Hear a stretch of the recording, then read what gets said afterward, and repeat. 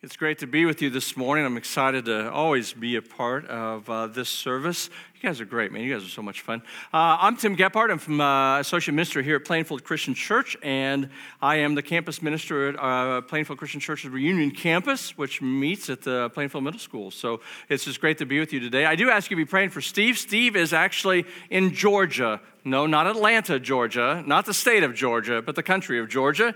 He is teaching there with some of our partners with TCI out of Ukraine. They have work that's in Georgia, leadership development, and he is going in there and is in there actually right now as we speak. And my guess, he's getting ready to go to bed here in a few hours, probably, as it's later in the evening, about 7 hours ahead of us. So pray for him. He'll be there all week, teaching all week. He'll be back the following week. But please keep him in your prayers. I appreciate that. But it's great to be with you as we start this new series with. All throughout this month, we're going to be journeying with Christ as he heads to the cross, as all the encounters that we think of as we begin to prepare for this great celebration of Resurrection Sunday. I got a question for you. How many of you like food? Right? Don't you like to eat right now? I just said that, right? Lunch is coming, right? How many of you are hungry right now? All of you are thinking about that. You already got lunch plans. Some of you have got your apps out going, I'll just order it now. Tell them I'll pick it up at about 12, when I get done, see what I'm saying? We're hungry. We often think about food. How many of you love breakfast? How many are breakfast lovers? Okay, not too bad. No shout outs even, so you're just average kind of, breakfast, whatever. All right, how about lunch? How many of you love lunch? Well, there's not even, just put your hands down. You don't even do that. How many of you love dinner? There you go. Lunch is like been the third all the way around. No one likes lunch whatsoever. Just get through the day. Right. We do love food. And what I love about Jesus when he was on this earth is he loved to eat. Have you ever noticed that? Have you just read through the Gospels and circled every meal like he had with people? He ate a lot, man. He was eating it up. He was eating with all kinds of people. He was eating with people that we would probably not even be comfortable with. That's where he was hanging out. And he was loving on people, and he was revealing himself to them. Matter of fact, the religious folks looked down on their nose on Jesus because who he ate with. And it's just quite interesting. But all kinds of things happened around dinner tables. Even for us, when we stop and think about it, a lot of things happen at dinner tables. It's good. I hope I'm challenging you. This is a sidebar to sermon, so I'll step up. I hope you are designating some meals to eat as a family, man. It's important. It really is. I know everybody's schedule is busy. It's hard to get a time. Try to do it more often. Put the phones down, talk to each other, have conversations. A lot of healthy things happen. If you want things in your relationship with your marriage or your kids or your home life want to change, this is one simple thing you can do, and it can actually create a change. Now, I know. You're saying, Tim, you do not know my household. You think it's all this cute little things. We're going to sit at the table and all be nice and all that. No. I know what happens at your dinner table. I don't want that. I don't like that. I didn't ask for that. Oh, that's gross. You complain about the meal. Then they start fighting, and then food gets thrown everywhere. And you're going, why am I even trying to do this? Get out of here. Go grab your phones and get out of here, right? That's what we think of. Keep trying. I'm just telling you, it's a healthy thing.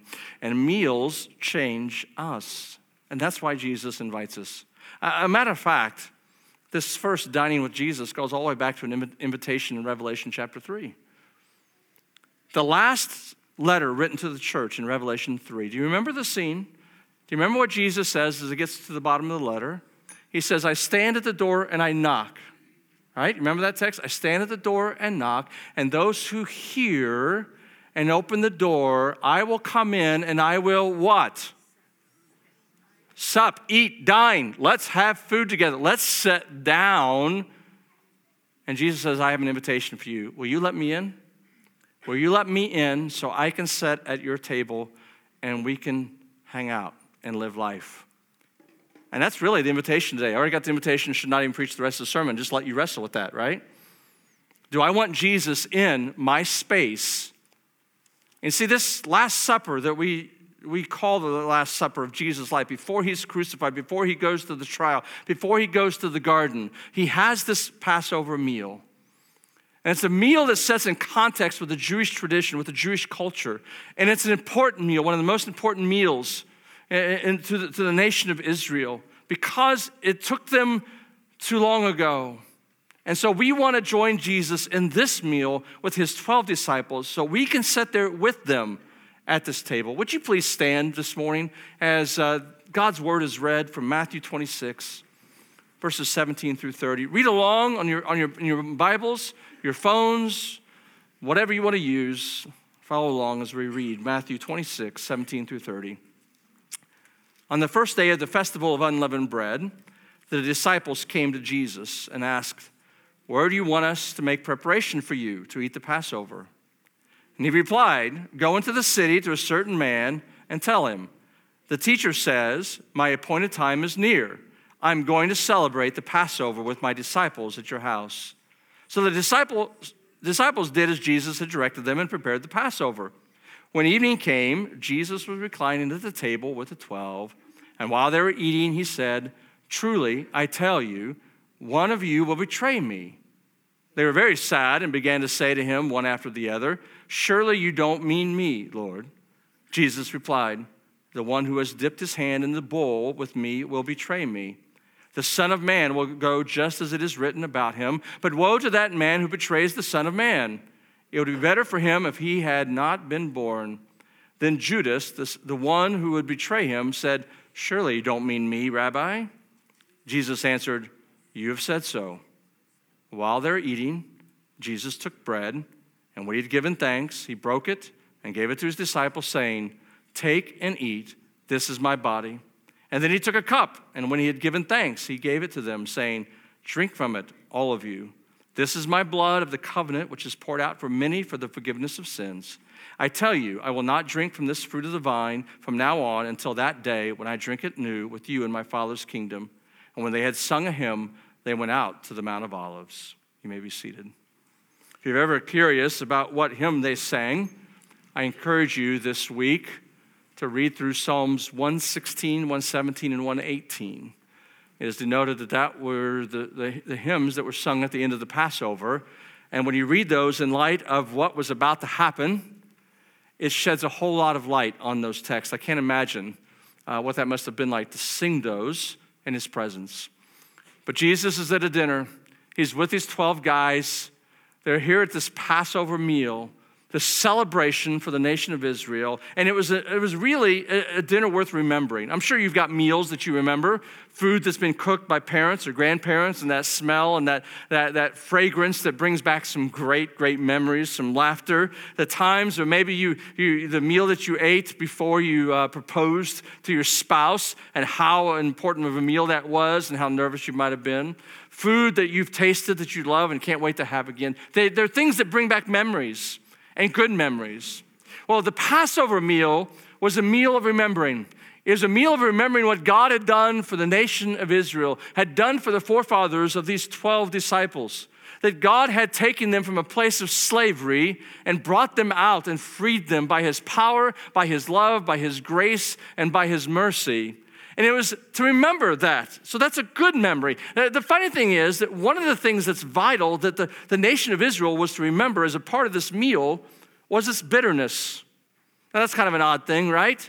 Most of us, when we have memories, we take the bad things and we kind of like push them aside. We don't want to remember them. We don't want to remember those conversations. We don't want to remember that fight. We don't want to remember what that was like. We want to push all the bad and the negative and forget it. But God goes, no, I need you to remember this part. As a matter of fact, as a part of the meal, it was actually a bitter root. It was a part of what you ate. No fun. I can imagine what that was like around the table, because this Passover Seder meal was family. It just wasn't adult meal. It was kids were around it, and they actually were telling the story through the meal of how God provided for the nation of Israel. And one of this part was this bitter root, and I can only imagine kids sitting around going, "Oh, Mom, I don't want to eat this. No, I hate this. Ooh, yuck." You can see that playing out. And they were going like, "Oh, no, you got to eat this." Now, if you want, what kind of bitter herbs was it? Well, more than likely, and what they use today, it's horseradish.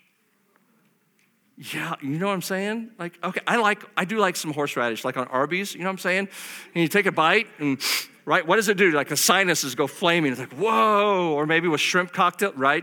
How many of you going, yeah, give me some of that? There's somebody, right? But there's a bitterness. It has an after effect that isn't always that pleasant. And this is the point that God wants to remind us at this dinner table, even today, in the Lord's Supper. There's something about the Lord's Supper that brings the bitterness. It's the brokenness. It's the hard times. It's the cry for, why will this not go away? It's the pain of our own sin, our own choices. It's the pain of what we've placed on others. It is the conditions of our life and our soul that are not healthy, and it reminds us that I'm broken and I need something. It was this bitterness that generation after generation would take in order to remind them of their need for God. Do not miss this, church. Please. That the Lord's Supper is to remind us of your need, my need for Christ. If that ever fades away in our heart, if that ever fades away in your soul, it will leave you in a place you do not want to be. And so God said, remember the bitterness, but also remember the provision. Because the Passover meal was also about a lamb. As a matter of fact, in Egypt, God had come and even though they had cried for years, God provided them Moses, who came and introduced them to this mighty God Yahweh, and who was powerful and would set them free that they had been crying to. And in doing so, God began having plagues. And when each one of those plagues was not only to twist the arm of Pharaoh, not only the Egyptians, but it was to prove to the Israelites that their God was powerful, their God was loving, their God was the creator of heavens and earth, and he had control over things that no one else had control over.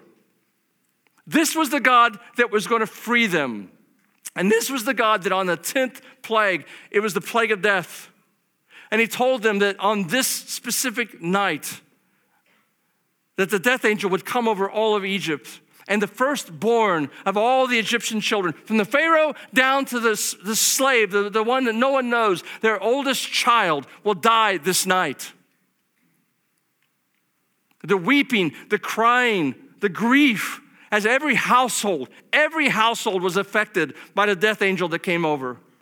None of them were spared, except for the nation of Israel, because God says there's a distinction. I will distinguish you as the Israelites from the Egyptians, and I will distinguish you by letting you in on something that's vital and important. There's a way to escape the death angel. And this is what it requires. It requires you to take a lamb, a male lamb that is not blemished, has no broken bones, has no skin disease, a healthy male lamb, and you're to take him and you're to sacrifice the lamb, and you're to take the blood of that lamb, and you're to take the blood and you're going to wipe it over the doorpost of your home. You're to go into your home with your family, and you're going to prepare that lamb as a meal, and you're going to eat this meal, and you're going to take bread, but don't put yeast in the bread. There's no time for that. Because when this all comes down, God says, you need to be ready to leave. And so you need to have unleavened bread with no yeast in it, that you can take it with you. And when you eat this meal, you're to take your cloak and you're to wrap it and you're to put it in your waistband, because at any moment you're to leave and you need to be ready to leave in the run. It's not this, we need to pack now. No. No time for that. And it was in that moment God provided for them, because when that death angel came,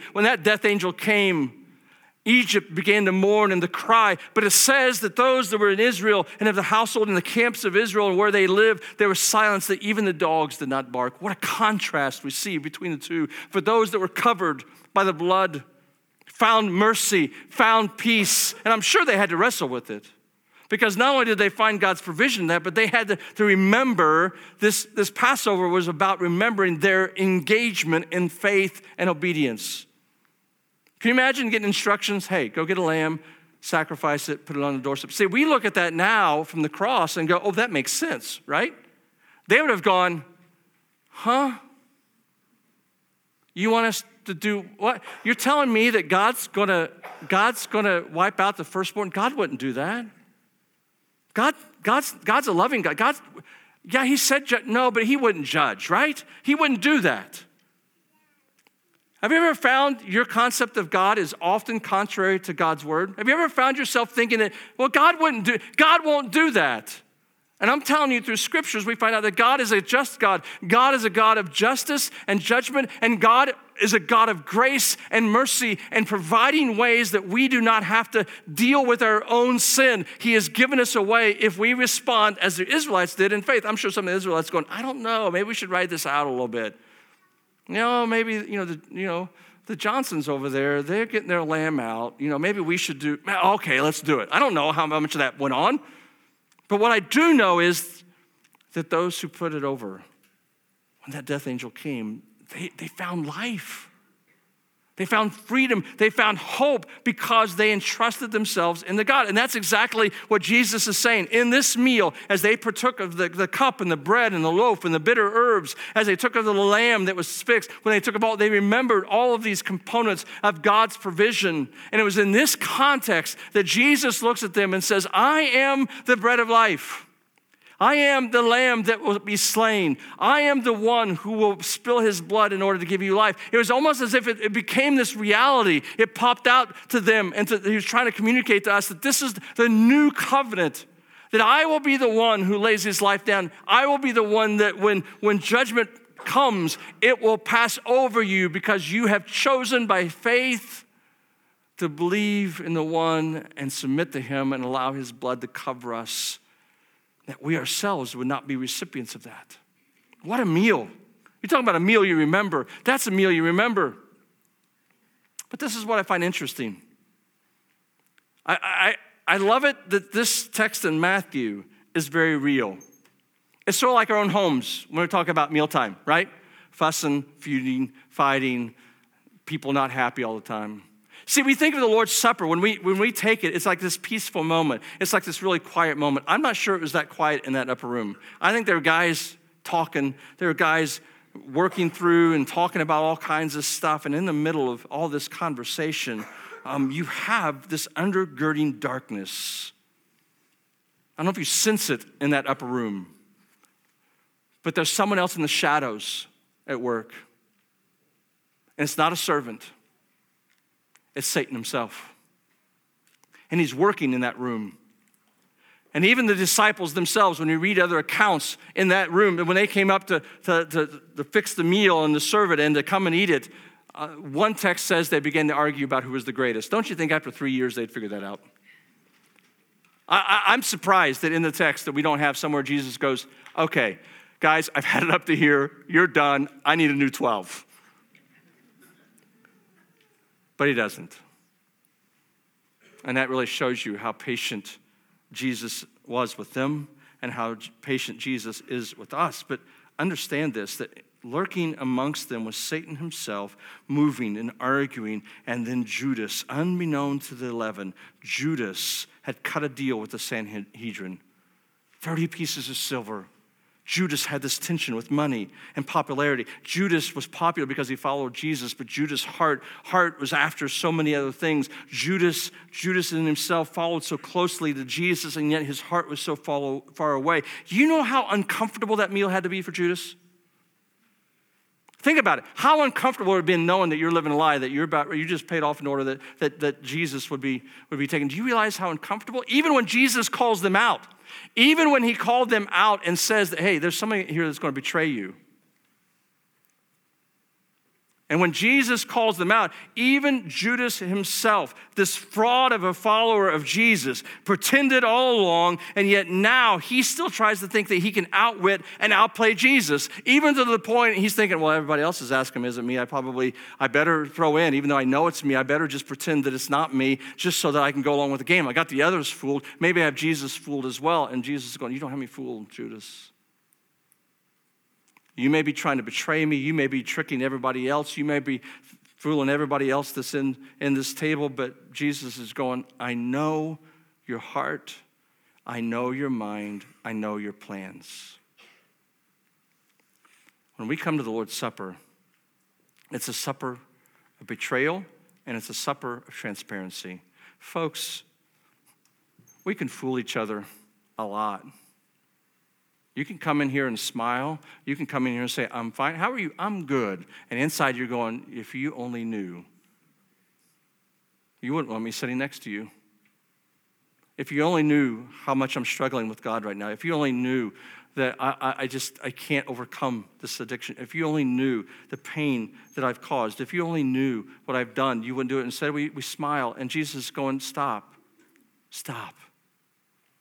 Because when we're at dinner with Jesus, Jesus is looking right through all the garbage, the falsehood and the fake and everything that we do for each other. And Jesus goes, I see it, and you're hurting, and I know you're hurting. And what I love about Jesus with Judas, and this scene so obvious in this text, is this. Do you know where Judas is sitting? Judas is sitting to Jesus' right.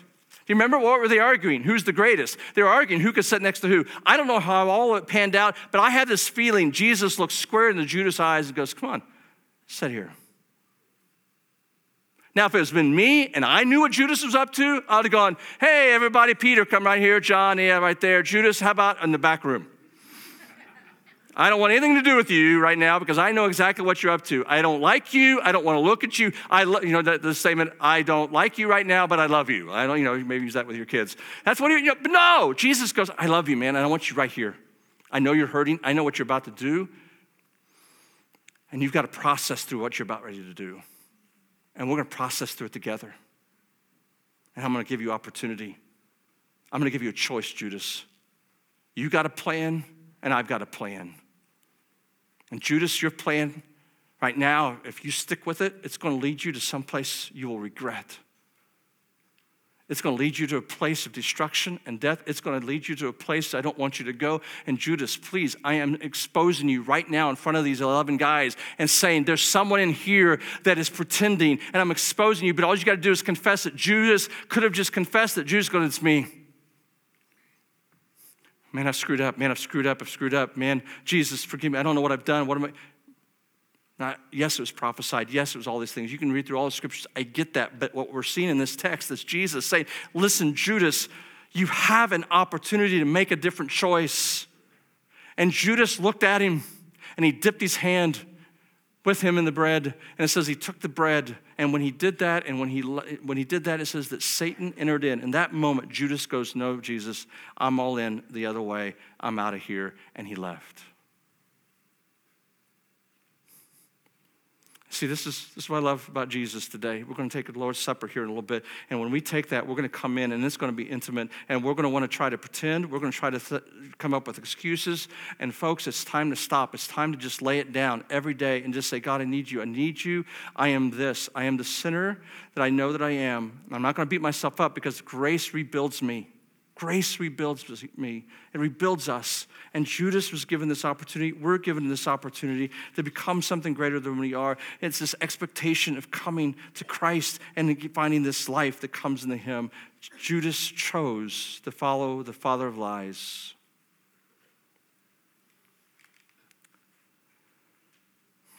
This is a costly dinner.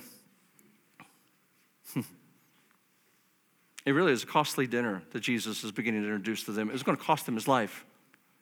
And in this costly dinner, nothing is cheap. Have you ever thought about this truth? Have you ever thought about this? In order for you to live, something has to die. It's like, what? Yeah. Yep. In order for you to live, something has to die. What are you going to have for lunch today? Anybody, give me out. What are you going to have for lunch today? Anybody know what they're going to have for lunch today? What? Chicken, Culver's, here in Culver's. Okay, so I got a chicken, having chicken, and we're having Culver's, right? And at Culver's, you can have chicken or beef, right? Does anything have to die for you to have lunch today? Let's say it out loud. Yes or no? Yes. Something has died for us to have lunch today. Bread, you say, well, it's not living, it's not breathing. I get it, but it's material, right? In order for you to live it, you will break it down. You will destroy it. If you're a vegetarian, it's like, oh man, I do not, I get it. It's cool, I love it. Vegetarian, those vegetables are being destroyed. They are being broken down in order to give you life and nutrients. Without death, you do not have life in your body. That is a truth. Grasp it. And Jesus is saying to us today, listen, if you want life, if you want real life, death is required in order that we may have this life. And Jesus is telling them, listen, take this cup. This is my body. This is the cup, the blood that is shed in order that you may have everlasting life, the forgiveness. Take this bread. It's my body for you. Jesus is revealing to them. He is saying to the disciples, listen, this is my plan. I will die to give you life. I will give up so that you can have. I will surrender in order that you may be free. This is the Jesus who calls us to dine with him. This is the plan of God to restore us back to him, that his blood is used in order that it may transform our lives and cover us. I want you to know that the most powerful thing in our world is not man-made, but it is the blood of Christ, because it's the blood of Christ and only the blood of Christ that is able to break our chains to sin in our life, in our mind, that rules over us. And it is Jesus on the cross and the resurrected living Jesus who gives us this power to overcome, not our own self-power, not our own self-will, but the blood of Christ. And unless I long for him and need him, and if I say in my own heart, I can do it on my own, then you are depending on the powers that can do nothing to break us from the chains we so much long to be broken for. Listen. Jesus says, I am the bread of life. Whoever comes to me will never go hungry, and whoever believes in me will never be thirsty. When I hear those words, Jesus is saying, you want satisfied? Because all of us want to be satisfied, right? We want our needs to be met. Jesus is going, it's me. It's me. Yes, you go after all these things on this earth. Yes, you think that I have this physical need, so I need to eat, and I need to eat some more. I want clothes, so I need to buy more clothes. I want nice things. I chase all these things in the world because I want somehow for my soul to feel full. I want to feel self-gratification. But the problem is, if we chase all the things that the world throws out on the dinner table for us, we end up eating junk food that ends up killing us. I've been in Haiti a few times, and in Haiti, one of the things in the main diet that they use is bananas. That is your meal. What's for lunch today, Mom? Bananas. What's for dinner? We don't have dinner. One meal a day. Bananas. And they take them and they deep fry them. You know how much nutritional value is in bananas? 0. Got some potassium in there. You got a few other things. Nothing. You're feeding your children bananas. You're eating, as a man, bananas. As a wife, bananas. Every day you eat bananas. Because you eat bananas, it's all you can afford to buy and to have or to get or to trade for is bananas. And every time you eat bananas, what you do is this: you fill your stomach. And the mind and the body tells you it's okay. Because when your stomach's full, you can sleep. When your stomach's full, you can feel okay. You can endure and live. But you know what is happening to the body? It's dying. The children are dying because all they have is bananas. The adults that have gotten to be older or not been sick and disease, and they're dying. They are physically dying while they think their stomachs are full. Listen, too many of us who follow Jesus are filling our stomachs with this world, and we're dying. We come to church, it all looks good, but in reality, we have filled our bodies with so much that we no longer need Jesus. When is the last time you physically and mentally said, I just need Jesus today?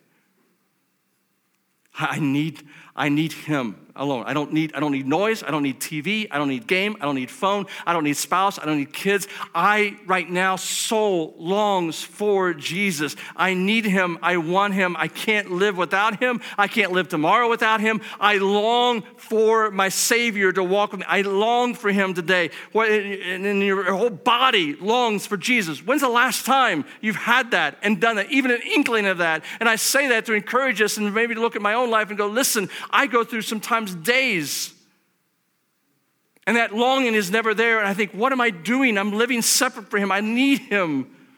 And Jesus is saying, I and I alone are the sufficient one. I want him to stir within inside of us a hunger. I want to stir within inside of us when we come around the table a longing for Jesus. I need you, Jesus, because without you, I'm lost. Without you, I struggle. Without you, I don't know peace. Without you, but with you, oh man, with you, I have hope. I have joy. I'm satisfied because all these things of this earth, they don't matter.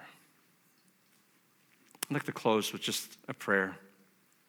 A.W. Tozer has written this prayer. It's one that I found a few months ago that I read quite often as I ask God to stir within inside of my heart this longing to stay at the table with Jesus. Would you bow with me and listen? Oh God, I have tasted thy goodness and has both satisfied me and made me thirsty for more. I am painfully conscious of my need for further grace. I am ashamed of my lack of desire. O God, the triune God, I want thee. I long to be filled with longing. I thirst to be made more thirsty still. Show me thy glory, I pray thee, so that I may know thee indeed. Begin in mercy a new work of love within me. Say to my soul, rise up, my love, my fair one, and come away. Then give me grace to rise and follow thee up from this misty low land where I have wandered so long. In Jesus' name, amen.